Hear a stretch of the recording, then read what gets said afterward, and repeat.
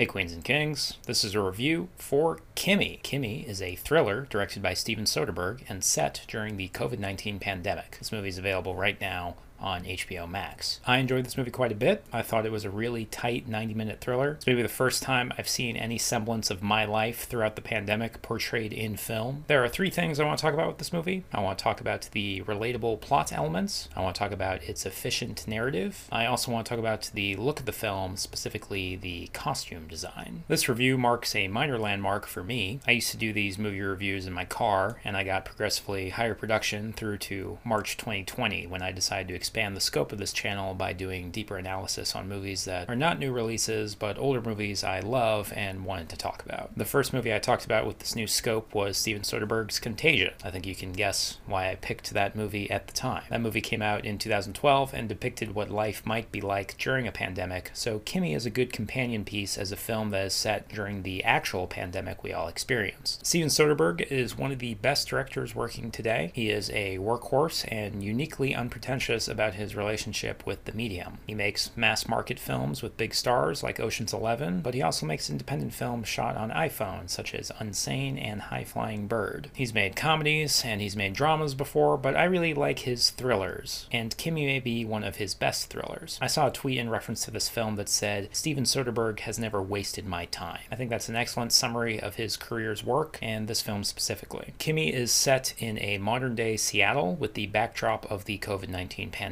This film is not about the pandemic, but its influence on the story is obvious. The main character is Angela Childs, played by Zoe Kravitz, who is an employee of a corporation that makes a smart device known as KIMI. The KIMI devices are identical to an Amazon Echo or Google Home. You talk to it and it takes your commands. Angela's job is to troubleshoot misunderstandings between the device and its users. She listens to hours of people asking the device to do something, then getting frustrated and screaming at it for hearing them incorrectly. Angela's job is to go in there and with her human touch resolve the issues, thereby making the device better over time. One day, Angela hears a voice log that appears to be evidence of a crime. She feels compelled to report the incident, but her employer is not supportive of getting authorities involved, so she decides to take matters into her own hands. This story has a lot of similarities with Alfred Hitchcock's Rear Window. That film was about a man with a broken leg seeing a murder in another apartment from his rear window. This movie has a similar premise, but with a modern twist. One of the reasons I was so engaged by this film is because of its setting in the modern day. A strange phenomenon of the modern era of art is how the reality of the audience's life has not been portrayed in art very frequently. In real life, we experience rising anxiety and depression rates, supreme skepticism for new technology, an impending sense of doom, and historic cynicism for the future, but a lot of films are going on as if it's still 2010. To give one example, our relationship with smart devices has dramatically transformed our society, but with the exception of Black Mirror or maybe 8th grade, I rarely see that reality implemented into modern film. We have known since Edward Snowden all our devices are listening to us, but that is also ignored in mainstream art. KIMI is very clearly set in a world with these factors in play, which was a refreshing novelty. It was nice to see a lot of current trends represented in the plot elements of the film, and the most evident examples of those are in the main character, Angela. A significant portion of this film takes place in Angela's apartment because she is a remote worker in a city with lockdowns in place. Her remote work is kind of a bullshit job. I got the impression this company is employing hundreds of thousands of young workers in this dead-end job where they don't develop any meaningful skills with really crap pay. I think that's relatable to many people watching movies today. Although there was a disconnect for me between Angela's job and the vast luxury of her apartment. It's a single bedroom, but it must be over $3,000 a month. I don't know how she could have afforded that place, but that's a common problem in all movies and television. Anyway, another relatable element of Angela's character is her growing anxiety. She has been isolated and indoors for so long, she's developed an intense anxiety for leaving her apartment, verging on outright agoraphobia. Since she doesn't go out much, she's developed a relationship with her neighbors who are visible from her window. She also has a few video calls throughout the story with key people in her life. All of this was very relatable to my own experience throughout the pandemic, and I think that will be true for many others. I should say there's nothing about making a setting relatable that makes it inherently better than any other setting for a film. I enjoyed KIMI's setting because although it is simply in the modern day, it is a more honest portrayal of the modern day compared to other films. I think that makes it unique,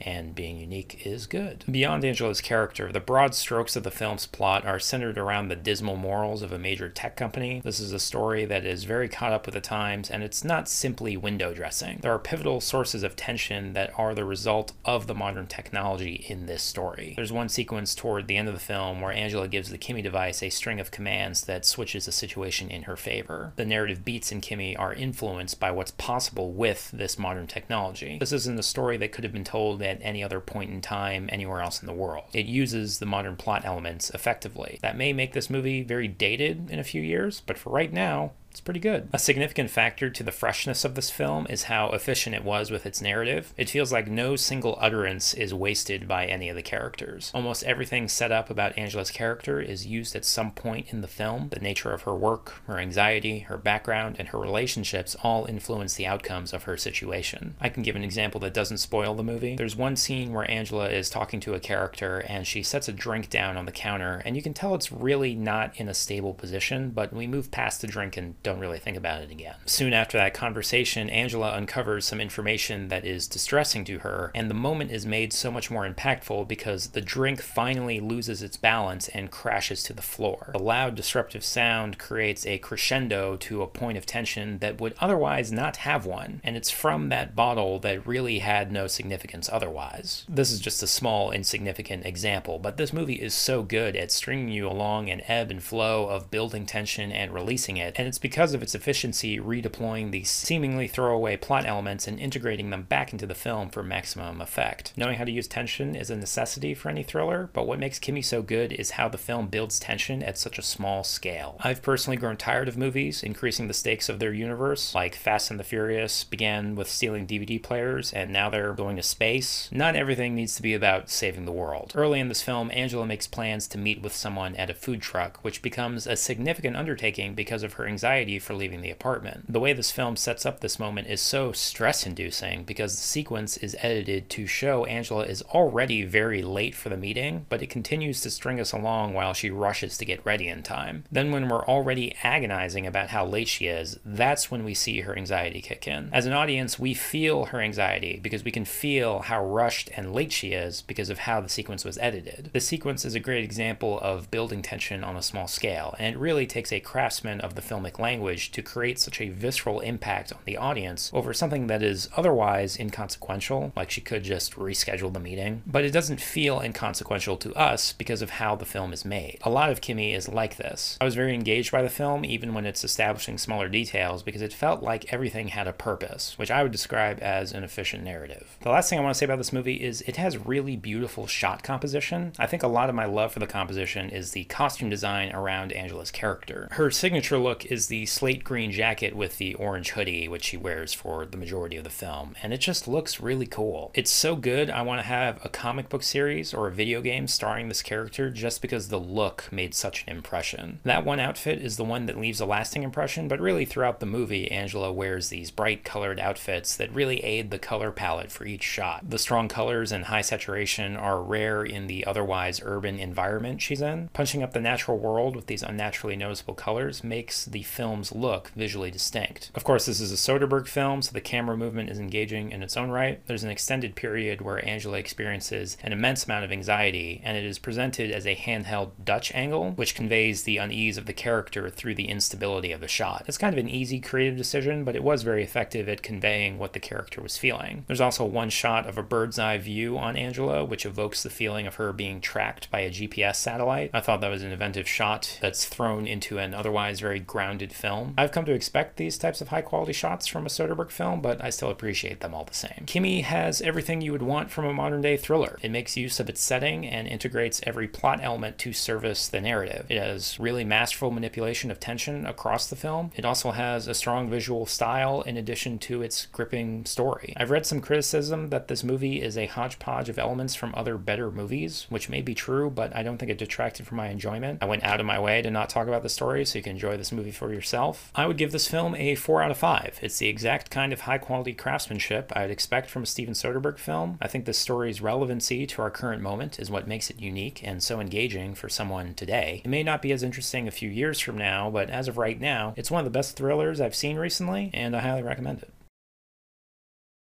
Hey, thanks for watching my review of KIMI. If you like this video, I hope you'll take the time to leave a comment so I know you watched it. If you really like this video and want to support this channel, you can go to my Ko-fi page, link in the description. Otherwise, like and subscribe, all that good stuff. Thanks for watching, and stay strong, Royals.